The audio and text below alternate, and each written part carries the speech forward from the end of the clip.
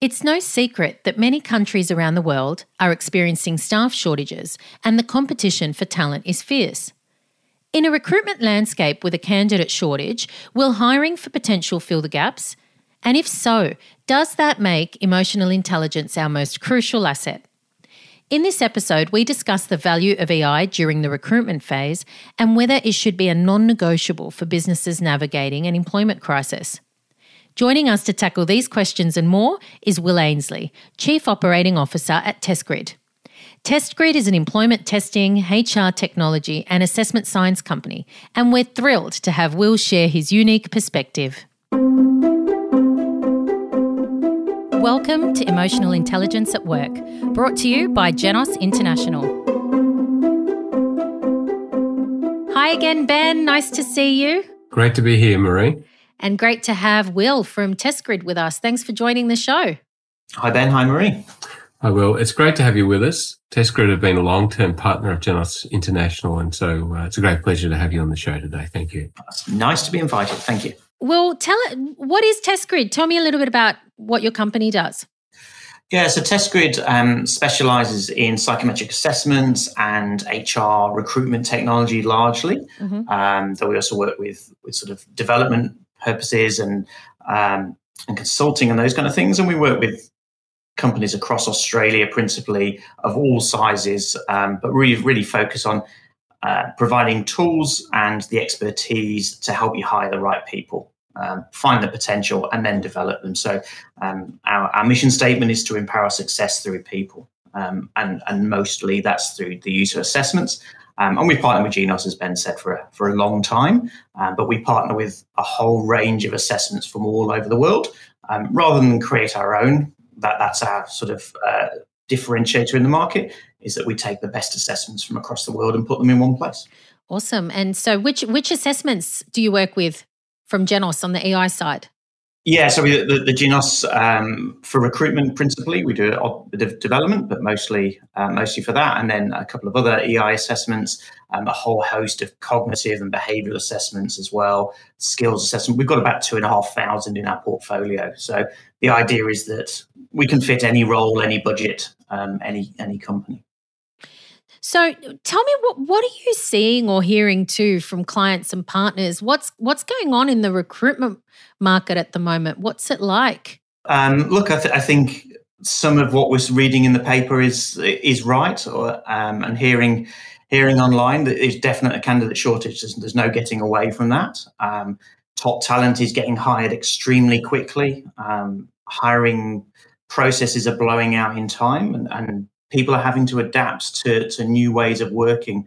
And I think what we're really seeing is that shift away from, I must have someone that has done this job for 3 or 5 years, to an acceptance that maybe we're looking for potential and cultural alignment and all those kind of good things, which honestly, I believe will leave us in a better state in the future, having made those changes. But there is definitely some short-term pain. And people are having to make a choice. Do we hire the people in front of us, or do we pause and do we wait until we can find the right person, or do we realign the job? So I think there's plenty of opportunity, and maybe certainly what I've seen from clients is an adoption of new processes or new technology that were off the table 2 years ago, that are now so important to limiting the loss of top talent. Oh, like what? Oh, I'd say that might be the way that they're using their ATS technology, or the way they're using assessments or video interviews, all those kind of things, with that mixture of hybrid working, not being able to see face-to-face. I think the talent acquisition space is able to challenge themselves. And certainly from what I've seen from clients is that some of the TA managers are actually quite pleased, because it's allowed them more flexibility and the opportunity to innovate.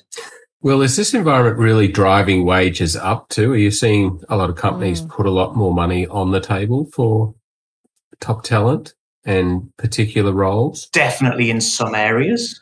Where we see those real shortage of talents and technical roles, programming, project managers are crazy, and I think we are seeing it as a candidate-driven environment where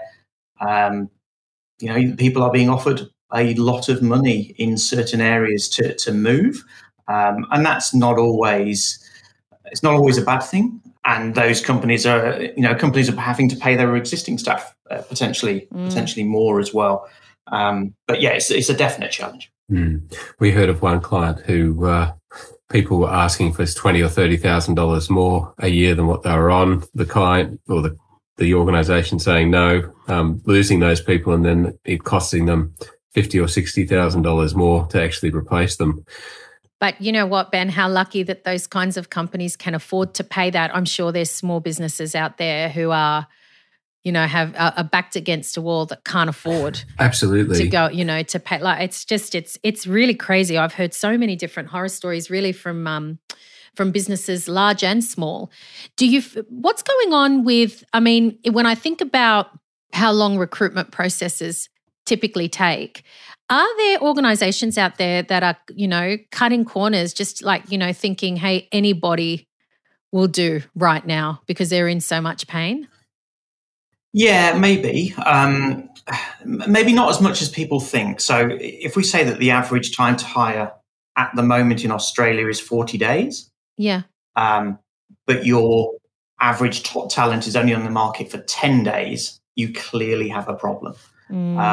So companies are definitely having to think about whether they just want to get those bums on seats or whether they want to wait and hire the right talent. And the cost of not having those jobs filled is a really important part of it.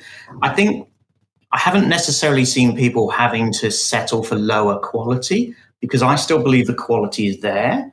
But what I think you're seeing is particularly hiring managers being forced to make decisions to hire for potential. And we always say that, if you're hiring for potential, you're finding that person that's got the right cognitive ability that aligns with your values, that's emotionally intelligent, they are going to be a good hire, and then you can train for skills. And I think that's more what we're seeing, where those companies can invest in the development of the people.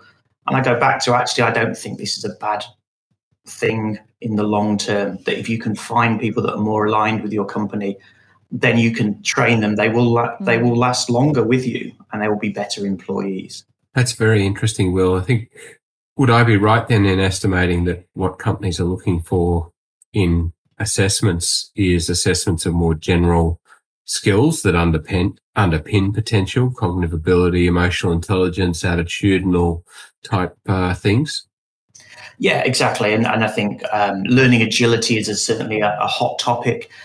So, do people have that capacity to learn the new skills in a timely manner without, needing a lot of extra help? I think that's really important, that if you're hiring for potential, you need to know that that person has that potential to learn in the first place. But then do they have the soft skills to go with that?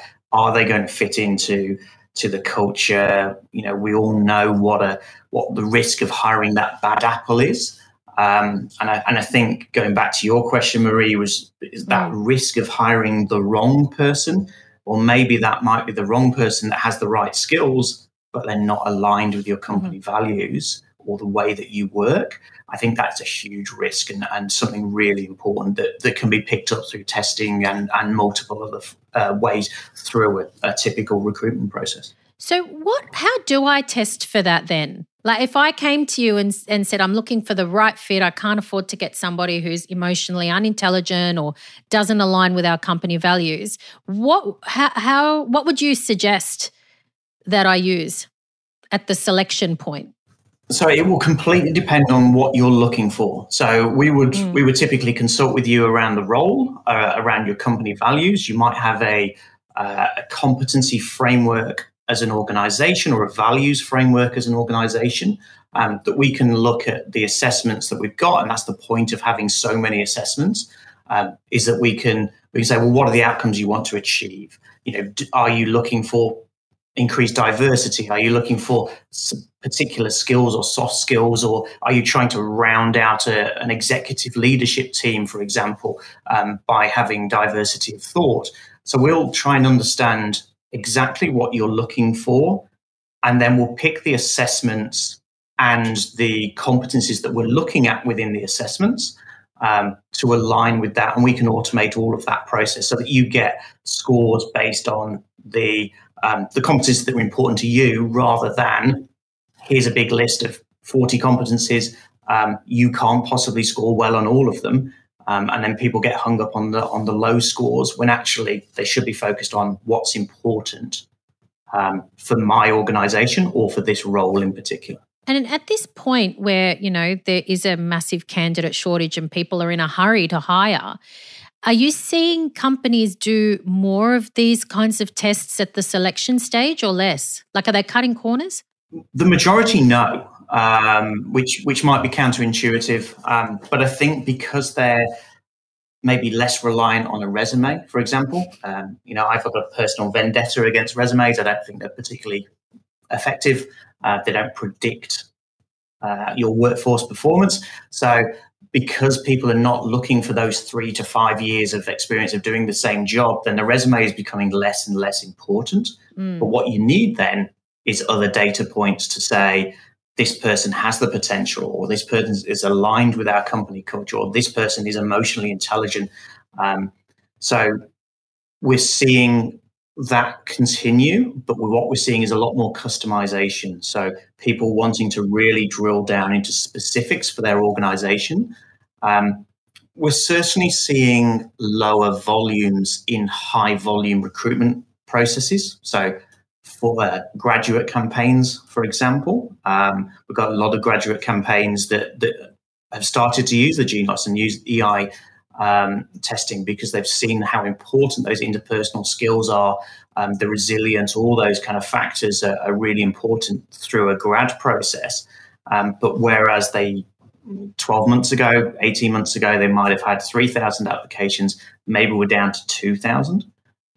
So it's less about sorting the candidates and doing that hard cutoff process, and more into let's unearth some potential, let's identify some areas of strengths for these candidates, and let's follow that up in part of the interviews or the assessment centers. So we're seeing slight drops in volumes, but that's more because there just isn't the number of candidates out there.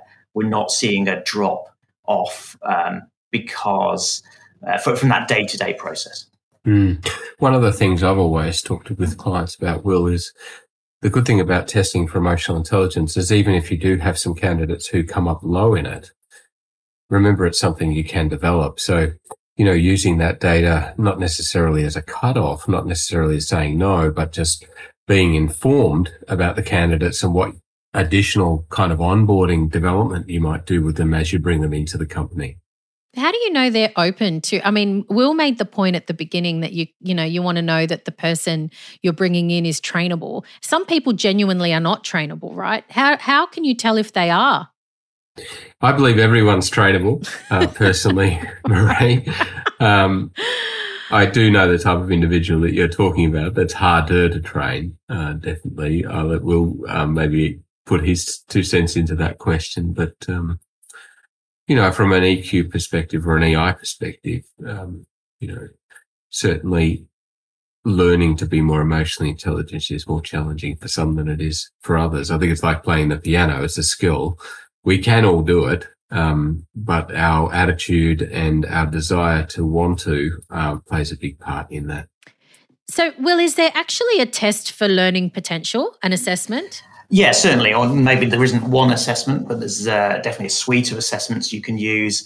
And what we say is that there's sort of different elements of how it works. So you've got your can do, which is your raw cognitive ability. Do you have the ability to learn?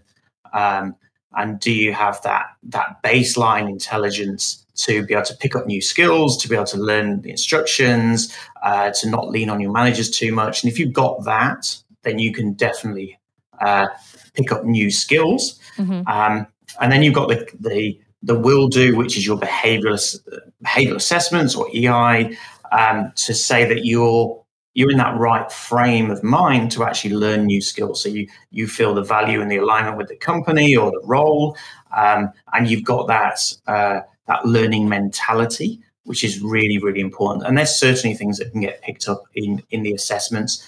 You can be as bright as you like, but if you haven't got that will-do attitude and that openness to learning, then you probably can't be developed. But I think that's really few and far between. And what you need is a role in a company that's going to motivate you. And then you can certainly develop those skills. Ben, you mentioned that for an EI assessment, don't focus on the negative because EI can be taught, right? But surely there's got to be a cutoff point where you just look at the assessment results and go, this person just doesn't have high enough levels of EI.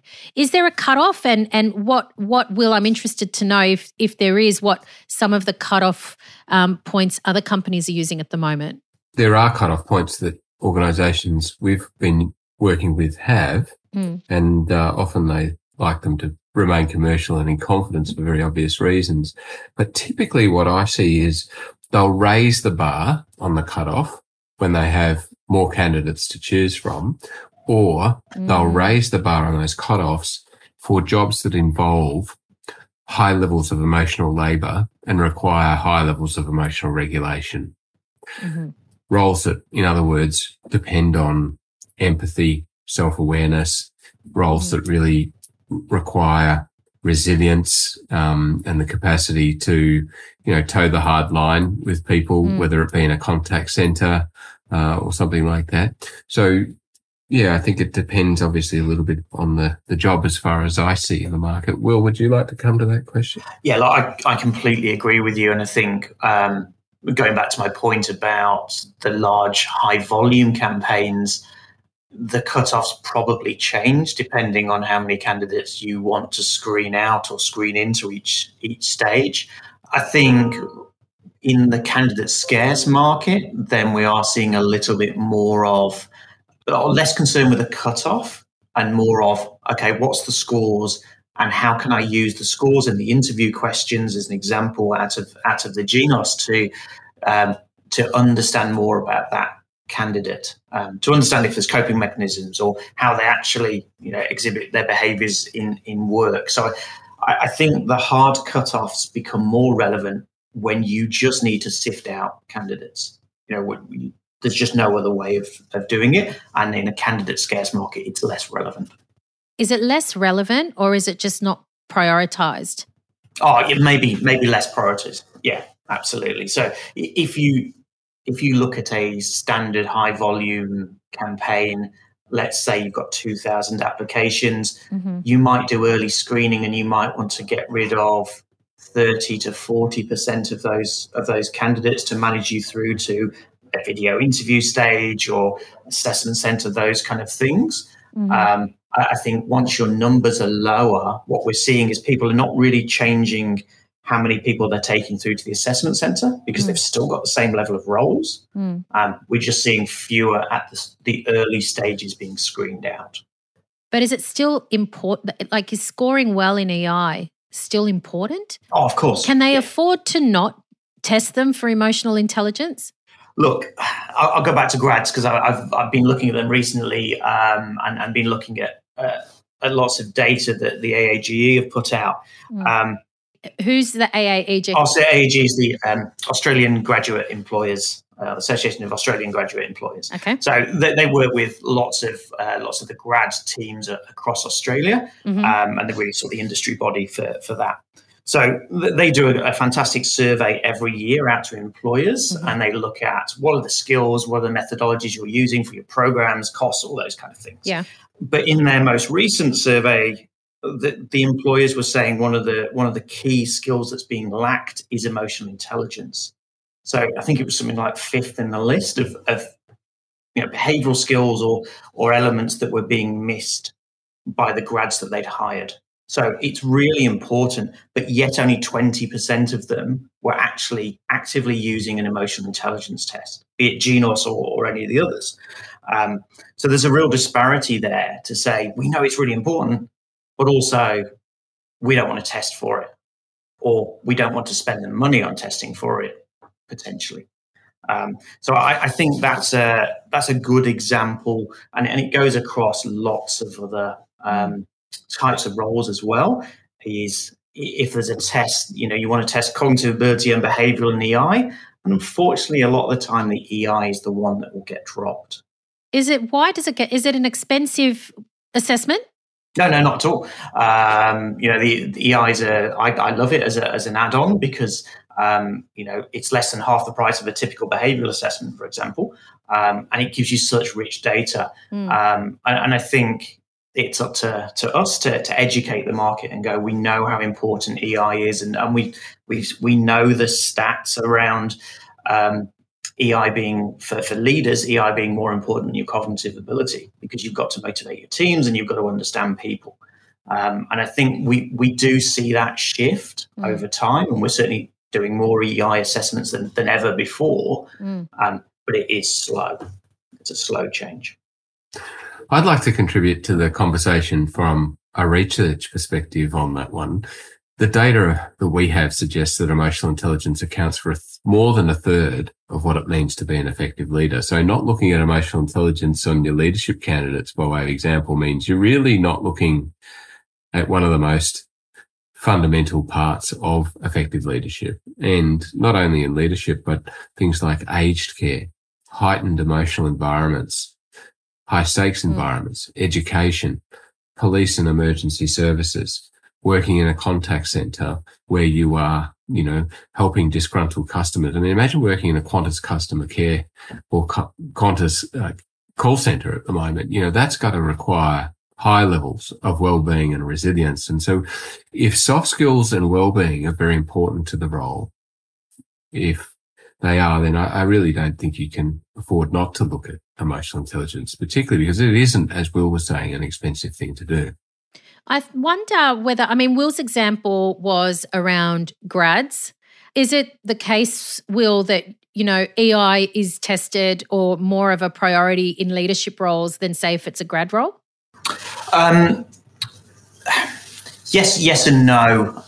We certainly try and promote it into leadership roles wherever possible, because I think it adds that extra data point. So yes, you're using it alongside maybe a more general behavioral assessment, but the rich data that you can get out of an EI specific assessment definitely makes a big difference. So yes, they're adopting it. And I go back to Ben's point, where we're also seeing it is in those contact center environments and those kind of things that traditionally haven't been used. But the results that you can get out of that is outstanding. We've got some fantastic data from certain clients that, their retention rates have gone up so much just by using an EI assessment, because, as Ben was saying, you've got to be forced to have difficult conversations. Maybe you're chasing payments, maybe you're upsetting customers. That ability to be able to handle those discussions and be resilient in yourself has led to far fewer people quitting. And the payoff for an organization there is not just the savings in, now I don't have to hire 50 people a quarter, I can get away with hiring 10 people a quarter.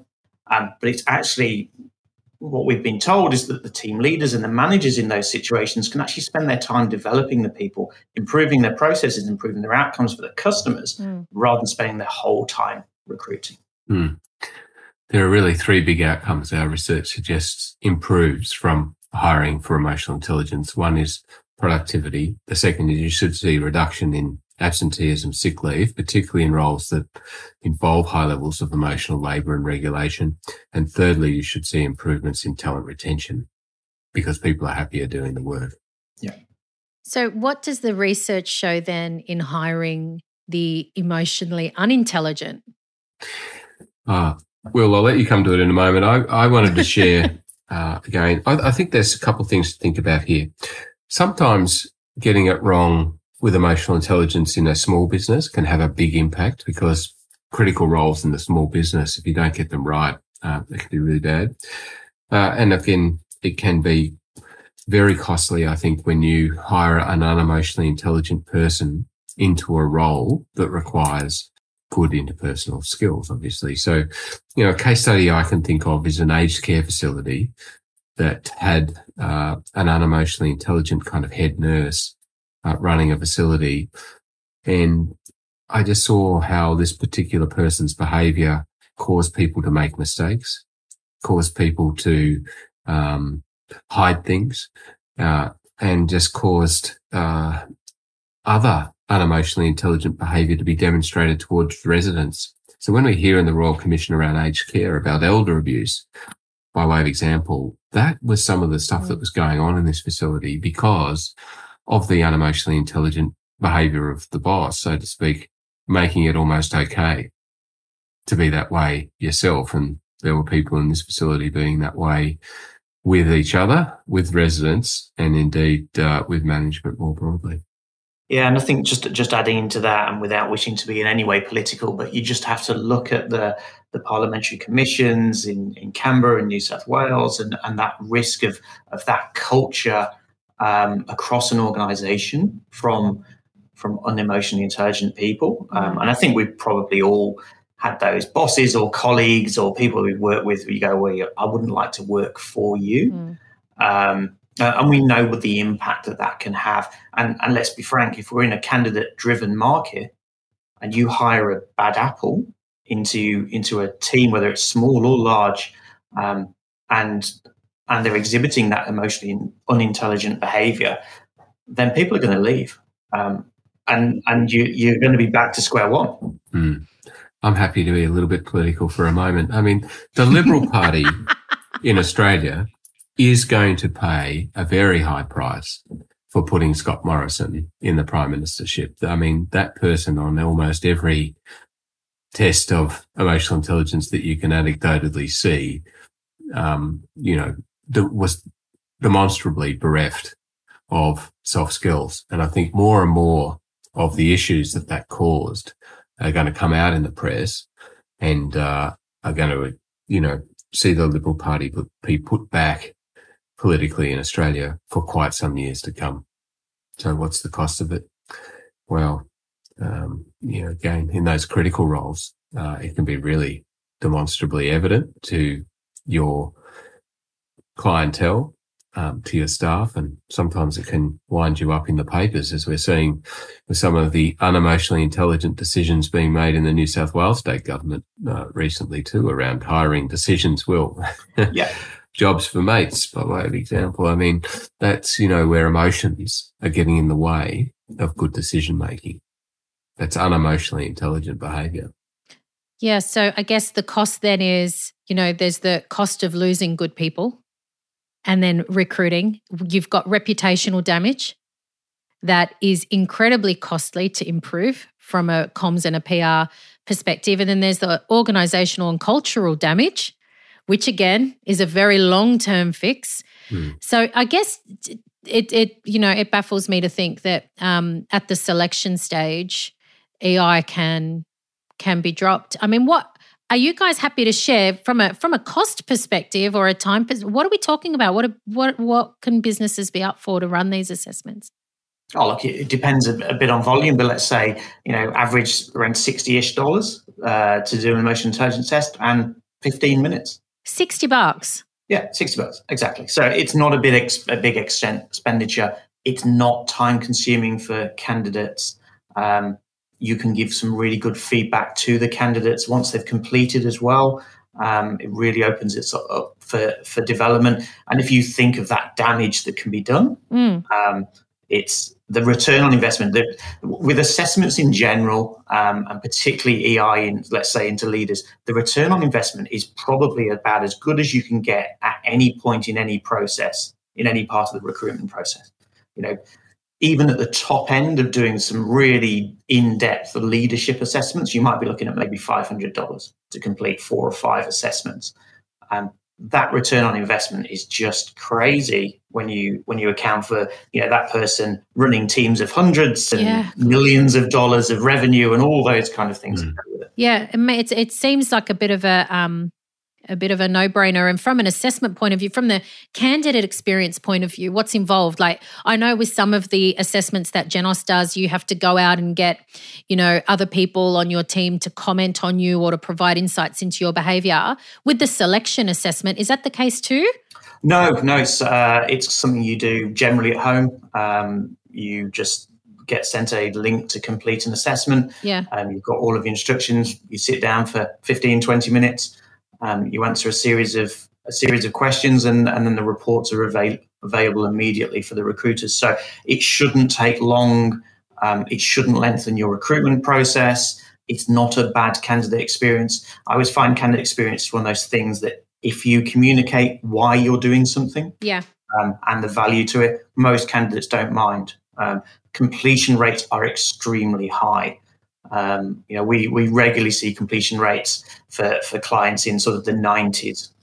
So it's not off-putting for candidates, provided you tell them the steps in the process, why you're doing it, the amount of time they need to commit.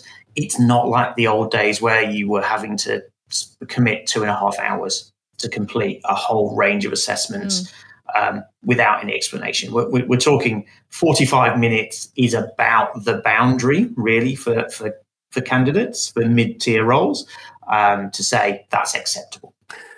I'd like to talk just a little bit about clients who I think are doing it well and put into perspective. There are a lot of organisations right across Australia and around the world who do test for emotional intelligence on the way through. But at the selection stage?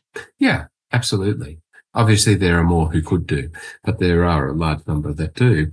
I think those who are doing it well are also interviewing and sometimes role-playing for emotional intelligence as well. So if it's really critical to a role, I'd really recommend not only using a psych assessment, but then following it up with some EI-based interview questions and, if you like, even some sort of EI-based simulation activity that involves influencing someone, shifting their perspective, helping them through a challenging situation, something like that. When I interview for emotional intelligence, I like to test people's knowledge. I like to look at their whether they've kind of engaged in any EI development at all, and whether they've applied it. I find that that sort of scaffold, if you like, can really help give a great level of insight into a candidate. So let's say you were interviewing for self-awareness, for example, emotional self-awareness. I would say to a candidate, tell me, what is self-awareness and why is it important? Question like that. It's an easy question to answer, but what I'm really looking for there is the knowledge of the candidate. Do they really know what self-awareness is? Can they define it well? Then I might follow up with a follow-up question. Tell me, what sort of things have you done to improve your self-awareness in your career so far? Candidates might talk about 360 feedback, doing a desk profile, engaging in some formal development at work. And then the real kicker question that I like to ask at the end of that then is, oh, that's very interesting. Tell me, what have you learnt about yourself? How have you actually enhanced your self-awareness as a result of those things?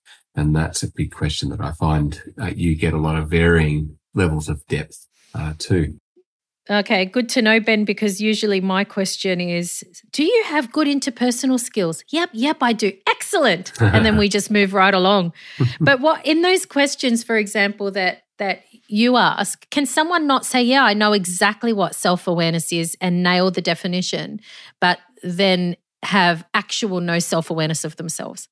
Exactly. And that's why that scaffold is so important. So some people have a good definition of it, but can't actually talk about what they've learnt about themselves from, say, applying development techniques to their self-awareness, or their answers will be very superficial. Whereas somebody who has a lot of depth and has actually done the work might say, I've learnt that I'm very defensive when people give me criticism. And what I do about that now is I go to my response rather than my reaction. You know, I've learned that when someone criticizes me, it's much better to lean in, ask open questions, explore it in a little bit more depth, try and suspend my own judgment. That's a kind of a more thorough answer to it. Somebody who perhaps provides a more light on response to that question will say something like, oh, I've learned that I'm a bit extroverted and I like to socialize at parties. You know, well, okay, thanks for that. You know. Yeah, and I think that's right. And I think when you look at that general behavioural assessment, so we do a lot of recorded one-way video interviews. And for example, if you're asking a behavioural question and you might allow the candidate, say, 3 minutes to do a response, we normally find the best answers are those that cut off around that 1 minute, 1.5, because they understand the question, they get to the point, they don't repeat. And then you know that they're truly understanding rather than just throwing as much stuff at the wall as they can in the hope that they nail a response. Hey, Will, just to sort of pull things to a close, I'd love to ask you about, without naming the client, can you think of an organisation that has included EI assessments in their process that has then gone on to realise some really demonstrable benefits from it and what those benefits were? Yeah, look, I think the one that instantly springs to mind is the one I mentioned earlier about the contact centre. That has been a stronger case study as we've seen across any of the tools we've used, because of the payoffs. So their retention has changed so much. I can't remember the stats, but I think it was something along the lines of they were typically hiring 70, 80 people a quarter. And that's down to single figures of around 10 a quarter now. So the sheer savings from having to run those assessment programs, and we know that the cost of replacing someone is about 50% of their salary. So if you're paying someone, I don't know what a call center, let's say it's $60,000 in a call center, well, that's $30,000 to replace that person every time in terms of recruitment costs and the development costs and the training, the disruption to the business, all those kind of elements. So if you can reduce that by 70, 80%, that's a great payoff. But then you get the other side of the business spending their time doing things that are other than recruitment. So if you can get your managers focused on how am I improving the customer satisfaction score, how am I improving my internal processes, all these things will continue to contribute to retaining your talent, getting better customer outcomes, all those kind of things. And then the payoff you have there, well, that we can't really calculate it, but it becomes ridiculous. And I think that is the perfect example of moving from a model of we want to find someone with the right skills and they have to be able to answer the phone and talk to someone, versus actually putting some science behind it. And we know what we're really looking for in this role.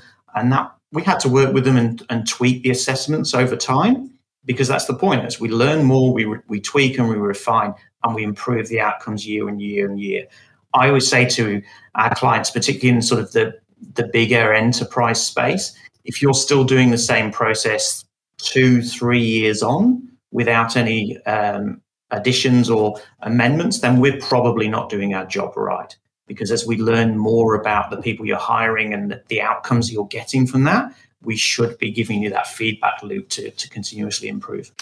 Can I ask, for those people who might be listening and thinking, okay, well, this all sounds great, but I'm recruiting right now, and if I was to do this, or if I was to introduce these kinds of tests at the early selection stage, I'd have to do it pretty quickly. Is it hard to get these assessments set up and to get going with them? No, if you wanted to give me a call this afternoon, Marie, we'd have you testing out this afternoon. That quickly? So we can get out to candidates. We've got everything templated, easy to get people doing. Mm-hmm. And in the meantime, we train you on how to use the reports, how to understand the outcomes, all those kind of things. Yeah. But absolutely, it happens all the time. People contact us and say, I have a live job role. Yep. What do I do? Yep. Often what people do is they send us a role description or a PD. Yep. And we will have a look at that, make a recommendation of the right fit assessments, and work with you to get it live. That's great. I can attest to that. I've done it to Will and his team before myself when we've wanted to hire a candidate into one of our client organisations. Thank you very much, both of you. I think that was really interesting to learn what the impact is of getting it wrong. But thank you both so much for joining. Thanks, Marie. Thank you, Will. Thank you, Marie. Thank you, Ben. It was great to be here. Great to chat. Take care.